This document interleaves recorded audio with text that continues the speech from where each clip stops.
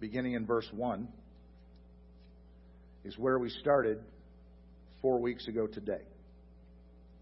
Hebrews 11, verse 1. Now, this is in the New King James. Now, faith is the substance of things hoped for, the evidence of things not seen. Now, faith is the substance of things hoped for, the evidence of things not seen. 4 weeks ago, we determined what faith was not. We went into extensive detail as to faith, what faith is not.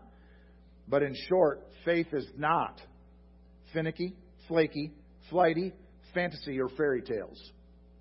That is what faith is not. Okay? What faith is, however, the author of the book of Hebrews lays out very plainly. It is substance and evidence.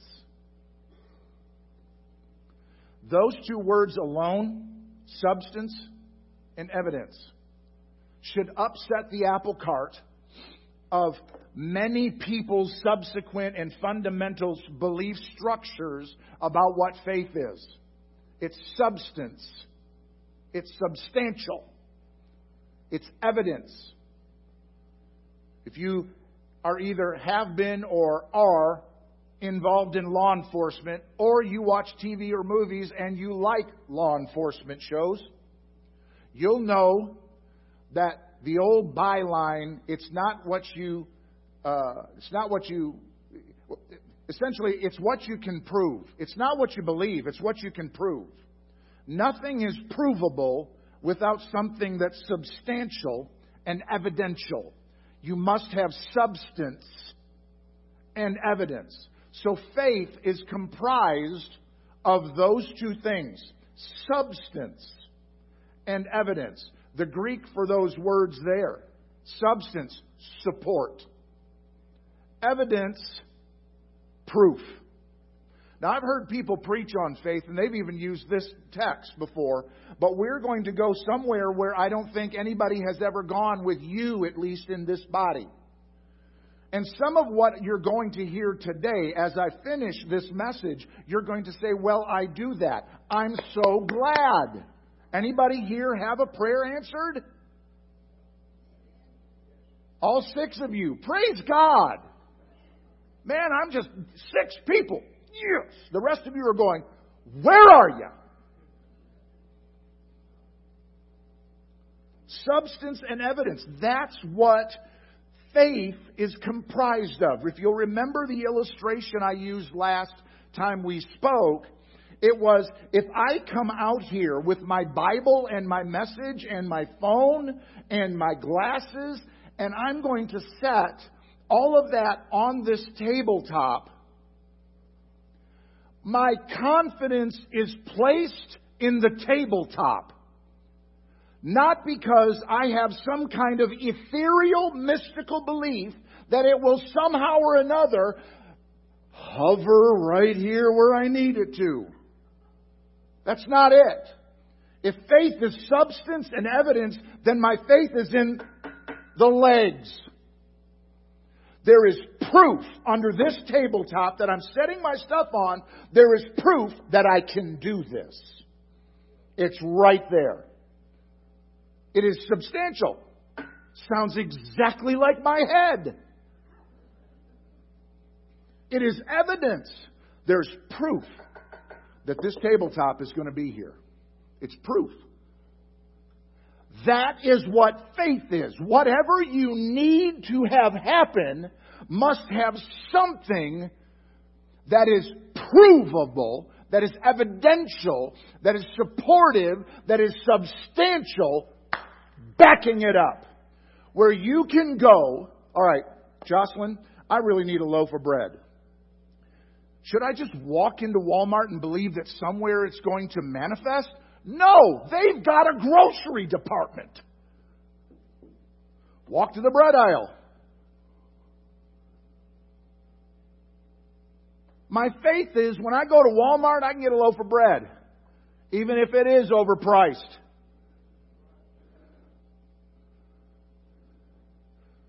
My evidence is that there is a Walmart and they've got a shelf with bread on it. Faith is comprised of some things that are concrete. Not, boy, I sure hope. That's not faith. That is not faith. Something that makes up substance and evidence is tangible and concrete. Something that can be relied on and depended on to support one's belief in a thing. That's what faith is. Something that's got some genuine backing to it so that what you're believing for is actually believable. Now,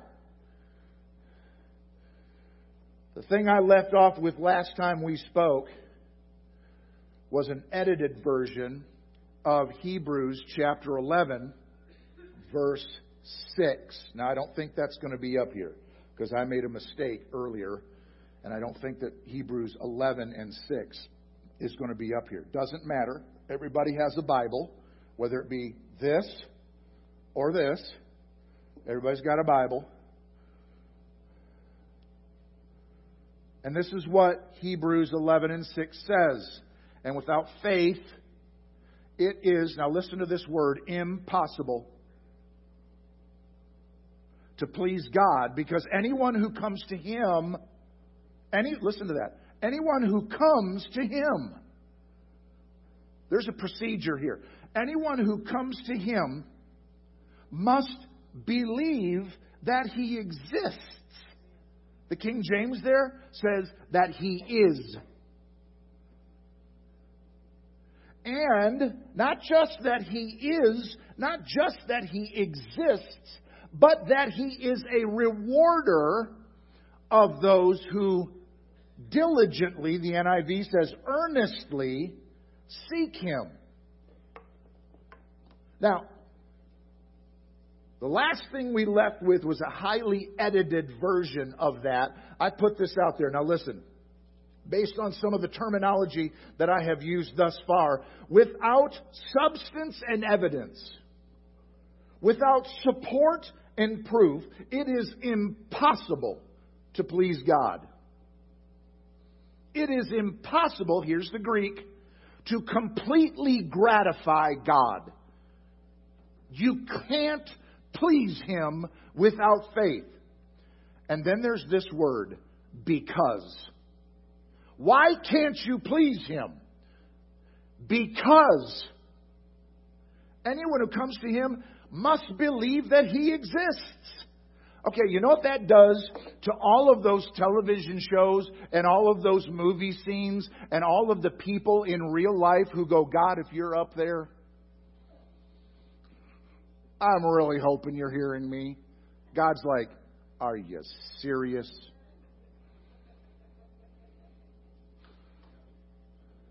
You have to believe two things.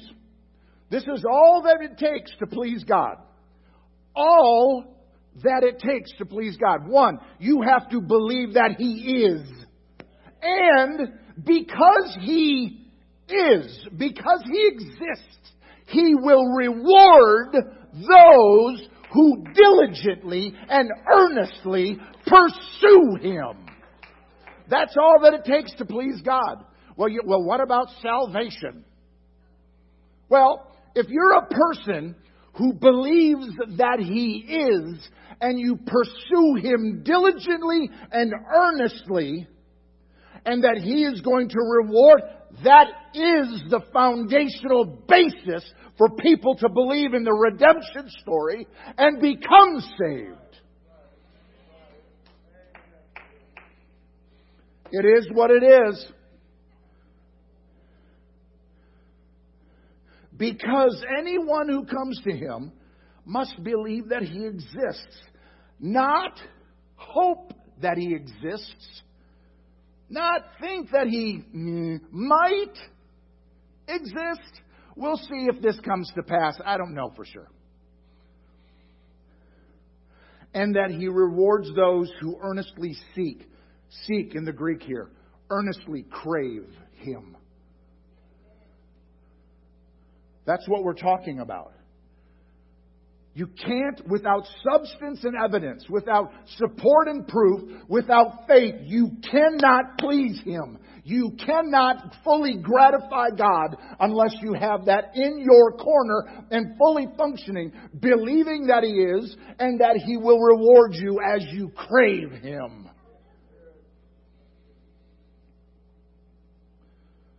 And that's a lovely sentiment.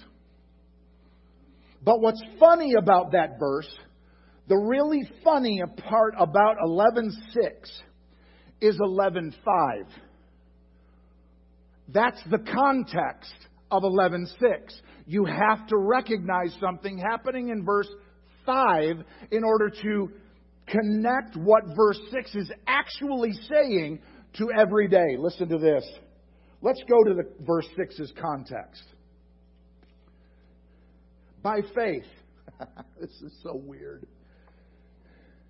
Enoch was taken from this life so that he did not experience death. Woo-hoo. He could not be found because God had taken him away.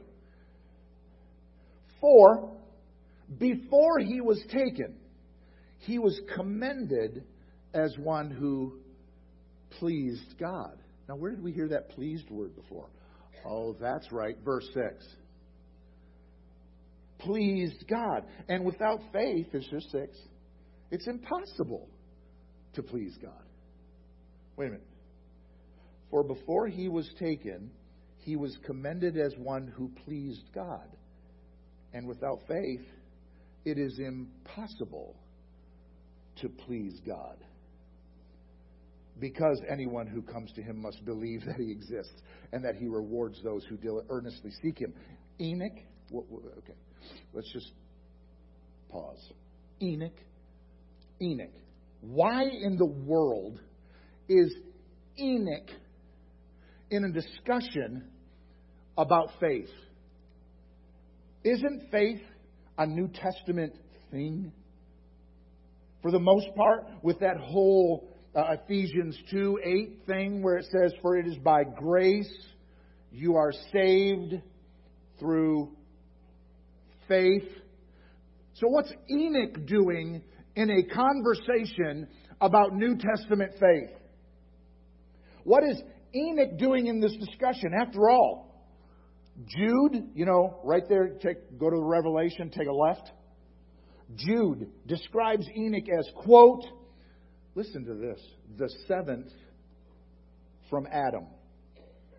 That's Jude verse 14. The 7th from Adam. The 7th from the first man in all of human history. That's how old and how far back Enoch is. Enoch, whose son was the single oldest man in all of human recorded history, and who also just happened to be, hold on to your seats, who just happened to be Noah's great-granddad. That's how far back we're going. Enoch, who from a perspective that early after the creation, this man, from that early after the creation, he prophesied.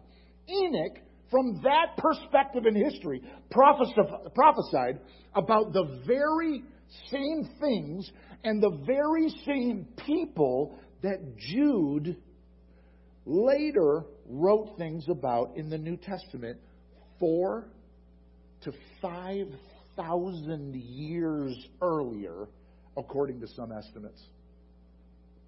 In fact, Jude quoted Enoch. Listen to what Genesis chapter 5 says about this guy. Enoch lived 65 years, and he begot Methuselah. After he begot Methuselah, Enoch walked with God 300 years and had sons and daughters.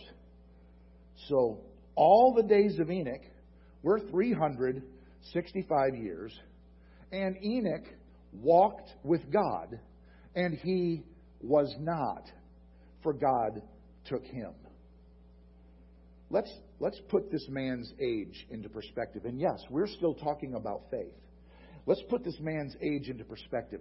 He was born a mere 622 years after creation. Yep. And was taken by God in the year 987. Less, now listen, than 1,000 years after the creation of the world. That means that Enoch lived at a time in the world where he lived in far, far closer proximity to the creation. In fact, less than half the amount of time than you and I do. We live in proximity to the crucifixion. He lived in less than half of the amount of time from when everything was created to where we live right now to the crucifixion. Yet he, a biblical ancient, is immortalized in the New Testament because of his faith.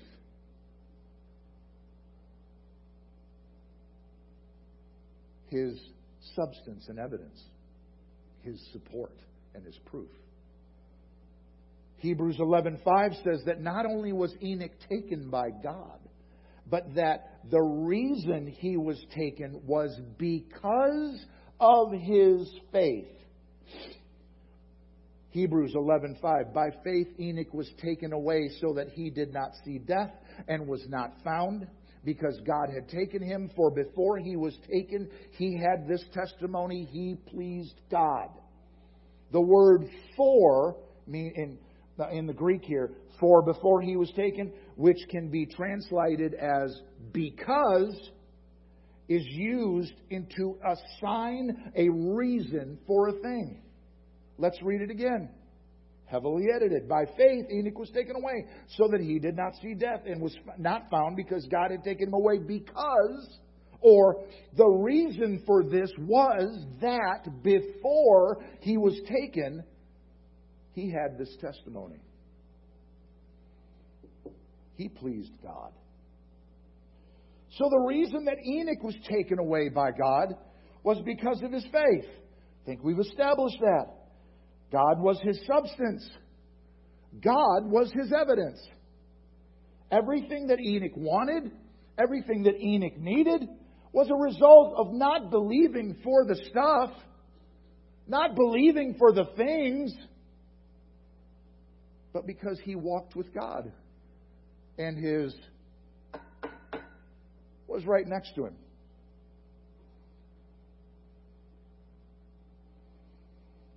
I want to point something out right here. The word walked. Talking about Enoch. As in, Enoch walked with God. Question: did you happen to notice that Genesis 5 mentions the fact that Enoch walked with God twice? Did you notice that? He walked with God, and the Bible points it out twice. Apparently, this point has something to do with really needing to be repeated. This word walked is the same Hebrew word used in Genesis chapter 3 and verse 8 to describe when God was heard by the first couple walking in the garden as he looked for them in order to spend time with them. Genesis 3 and 8. Then the man and his wife heard the sound of the Lord as he was walking. Same word as Enoch walked with God in the cool of the day. And they hid from God among the trees of the garden. What's my point there? Why is that important at all? Just that when Genesis 5 says that Enoch walked with God, there wasn't a spiritualized application to that statement. This isn't something that we know. Ooh, no. If you don't get all Holy Ghost filled about walking through Walmart, don't get Holy Ghost filled about walking in this context. There's nothing spiritual about it. Enoch was literally, physically walking with God like two close companions. That Hebrew word walked can, depending on its application, be interpreted to mean this: walked away with. And Enoch walked with God, and he was not, because God took him. Took him right here literally means carried him away. In other words, while God and Enoch walked one day, God literally carried him away, or just walked away with Enoch. This is the guy who was taken because of his faith. Herbert Lockyer, some of you know who that guy is. I've referenced him. Gary has referenced him. He has a whole series of books out, and that one of those books is called All the Men of the Bible. And in that particular book, Lockyer cites a guy by the name of Andrew Bonar. And Bonar says this, quote, God and Enoch were in the habit of taking a long walk together every day. And that one day, God said to his companion, why go home? Come all the way with me. End quote.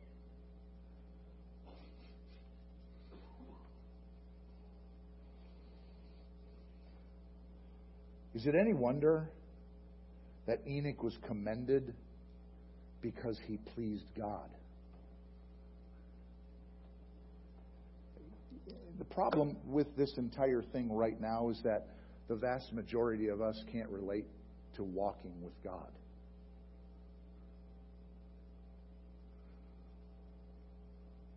We go to church, crises come up, and we ask God to do something. Sometimes it happens and sometimes it doesn't. We have a need or a want and we start praying about it. And it either manifests or it doesn't. But we don't really understand walking with God. You see, Enoch literally... Yeah, you in the orange. Enoch literally walked with God. Can you imagine walking with God? 4 feet on the ground.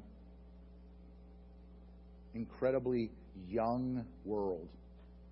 At this point in time, some really horrible things happening, by the way, in the world. Awful stuff. But incredibly young world, and you're just talking with God. You're just walking with Him. You're just talking with Him.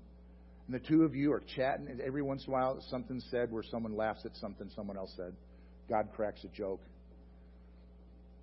Enoch says something funny about one of his kids. You have any idea they want a car now? And God goes, and they're not even made yet. And it's just walking with God. Just walking and talking with God. And the two of them are just shooting the breeze. This isn't religious. They're not talking about the church because it doesn't exist.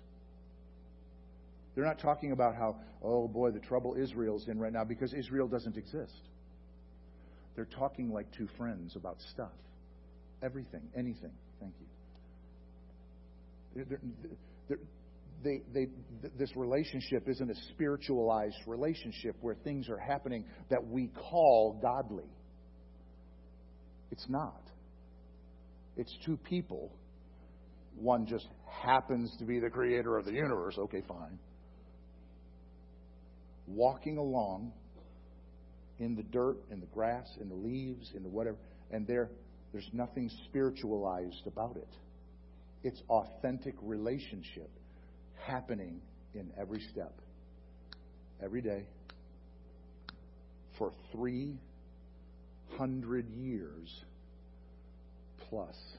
Now, I know that it says once he had Methuselah, he walked with God for 300 years. Trust me, Methuselah didn't do something and all of a sudden the God factor was dropped in his life. No. Enoch was walking with God his entire life, 365 years. And we know about this walked thing for the last 300.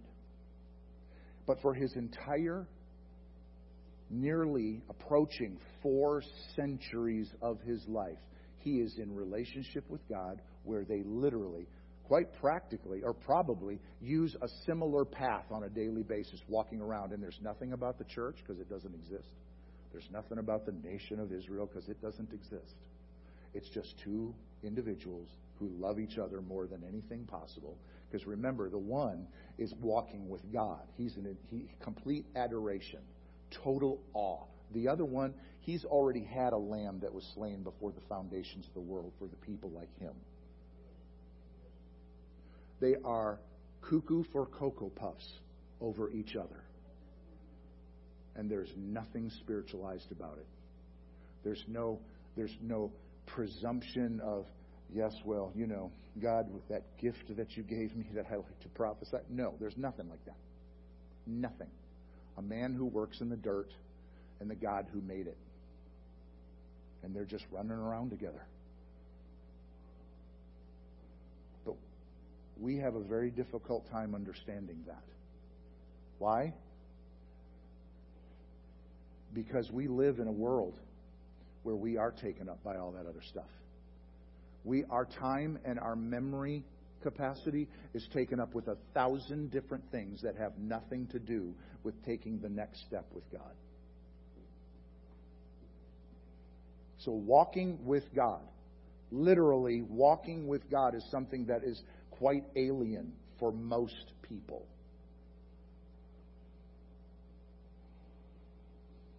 But that's why he was commended. Because nothing in Enoch's life did he ever fear or worry about or concern himself with or take up brain capacity with, because his substance and his evidence was walking right next to him. You hear me? His substance and his evidence is walking next to him. Is it any wonder that Enoch was commended as one who pleased God? In a world where it is impossible to please God without faith, when suddenly, one day, he and God, while just spending the day together, simply walked away. Enoch's commendation was based on substance and evidence, support and proof. He literally walked with his substance and his evidence. He literally walked with his support and his proof. He literally walked like that. He had all the faith he could ever need. Because faith isn't projected onto the things that we want or that we need. Faith is simply reduced to the belief that He is. Everything else that we want or need comes under the second part of the heading and is a rewarder of those who earnestly, diligently seek Him.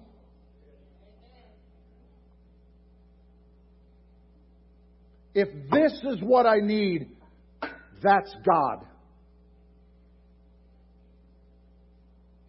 Wow, is anyone here at all?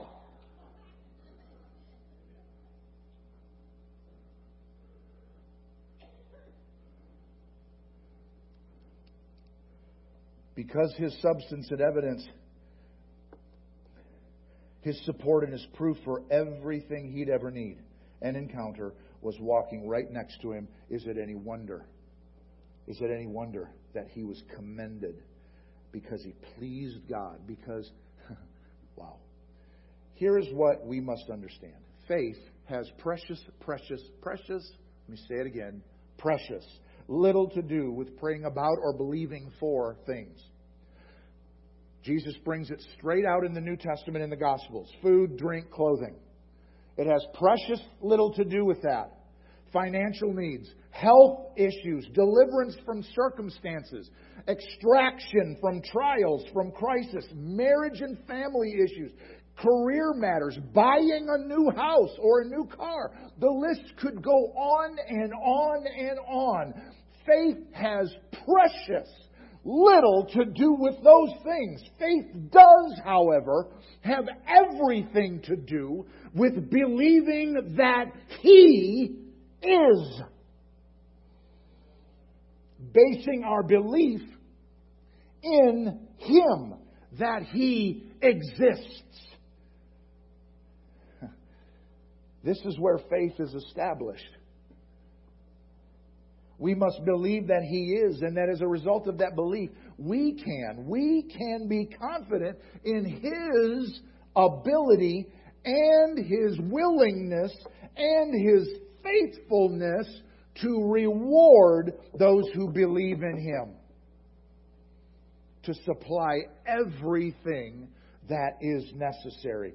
And without faith, it is impossible to please God, because everyone who comes to Him must believe that He exists and that He rewards those who earnestly seek Him. If faith is substance and evidence, as we have established, and it is impossible to please Him without it, which amounts to and which equates to believing in Him, and that He subsequently blesses the believer as a result of that belief in Him, then He is our substance. Now faith is the substance of things hoped for and the evidence of things unseen. He, the one, God, is our evidence. He is our support and our proof. He is, capital letters, He is, therefore He is substance. He is, therefore He is evidence. How do I believe for anything if I'm just hoping out of thin air that God shows up and that I've got whatever it is that'll make Him happy and He'll show up and meet my need? Wrong!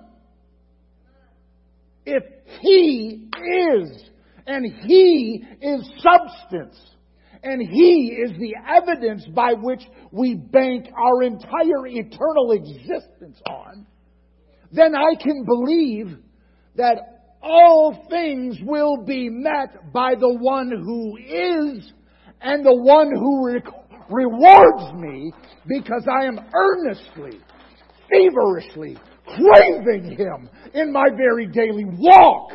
We don't hope on a whim. Good luck for failure in that. Good luck. We believe in Him.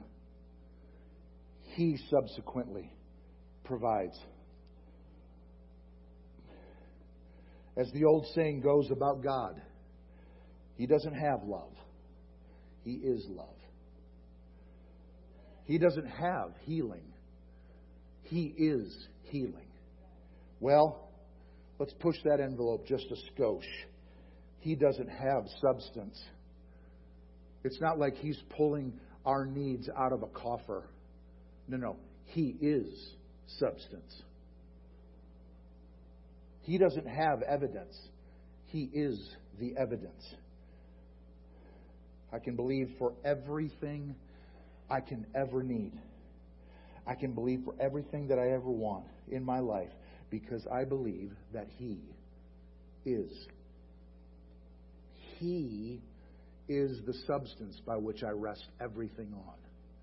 He is my evidence in which, the proof in which I believe everything. He is my support. And because He is, and because He is, brothers and sisters, anything is possible.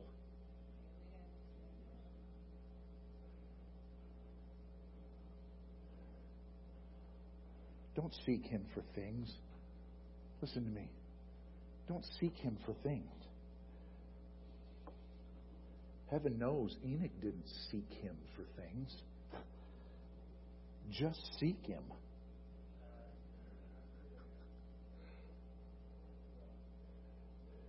Walk with Him. Ladies and gentlemen, listen to me. We talk about the rapture a lot in Pentecost Church at Snowy Tyler. We talk about rapture a lot. I just want to get raptured. I hope I live to see the rapture. I really want to hear that trumpet sound. Well, I'm going to be honest with you. Being a musician, I kind of like to hear that too. I'm going to be honest. But if he walked off this earth with Enoch because Enoch just loved being with him, ladies and gentlemen, you're going to walk off this earth too if you just crave Him.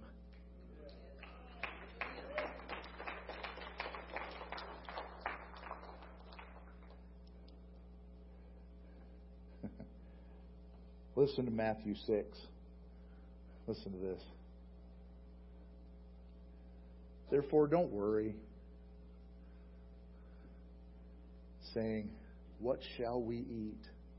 You know, we know people who would say that. What are we going to eat? Or, what shall we drink? Or, what shall we wear? What in the world are we going to eat, drink, and wear? For all these things, the Gentiles. You know what that Greek word right there for Gentiles is? Unbeliever.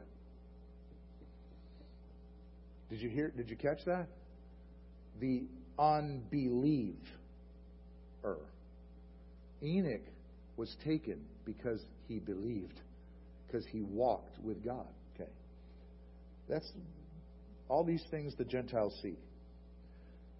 Now listen, this is the important thing. Now we quote this all the time, but we don't let it sink into our brains and into our hearts and into our spirits. For your heavenly Father knows that you need all these things. See, it's not a question of, is God too busy to hear your prayer? It's a question of, are you walking with Him? Because He's already got the knowledge there. He knows what you need. Are you seeking Him? Are you walking with Him? Are you craving Him? Are you earnestly, diligently pursuing Him? Because He rewards those who do that. So stop thinking, what am I going to eat? What am I going to drink? What am I going to wear? Look, God knows already. He's already got your food, your water, and your wardrobe. So stop. But, I like this one. But seek first the kingdom of God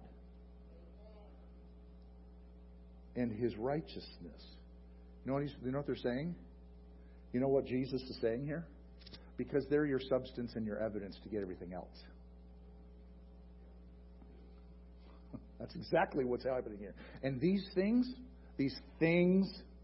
all that stuff, that's going to be added to you because you're seeking Him. You're channeling your inner Enoch. And you're walking with God. And you have substance and evidence because He's your substance and evidence. That way you don't worry about the stuff that He already knows you need in the first place. Therefore, do not worry about tomorrow. Tomorrow will worry about its own things. Sufficient for the day in its own trouble. And we have some trouble, don't we? Right now, we've got some trouble. Keep in mind these verses are found in Matthew chapter 6. These verses are smack in the middle of the Sermon on the Mount. Jesus' first recorded sermon. Here, at this point, He was actively altering the landscape of belief in Palestine. Actively changing the paradigm of that point in history by telling these hungry, thirsty, disillusioned, and disenfranchised Jews that if they are in need of something, don't lose your mind about it. Don't fret about this thing that you need. Look what I do with a kid's lunch, some loaves and some fishes. You think I can't feed you? Watch me. Watch me address your need. Stop worrying about the need. Watch me. Because I'm going to address it. Because I already know you've got it.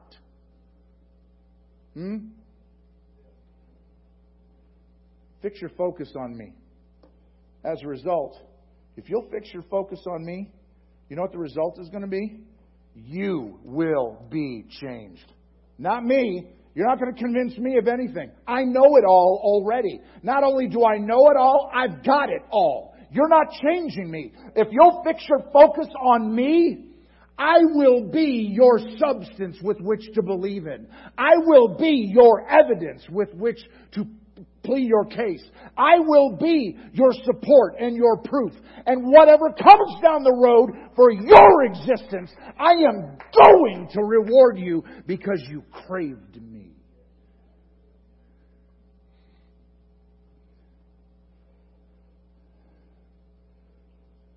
Bottom line is, He's got you. He's got you. Sonny and Cher used to sing, I got you, babe. Da da da da da da da da. Sorry. And He's got everything you need to. And ladies and gentlemen, that is how faith works. That is how faith works. Now, I'm going to stop right there. You're saying, there's more? I know, 2 weeks and then this. I know. Well, I don't think we're done. So, I'm going to quit right here. It is noon o'clock, and God is good.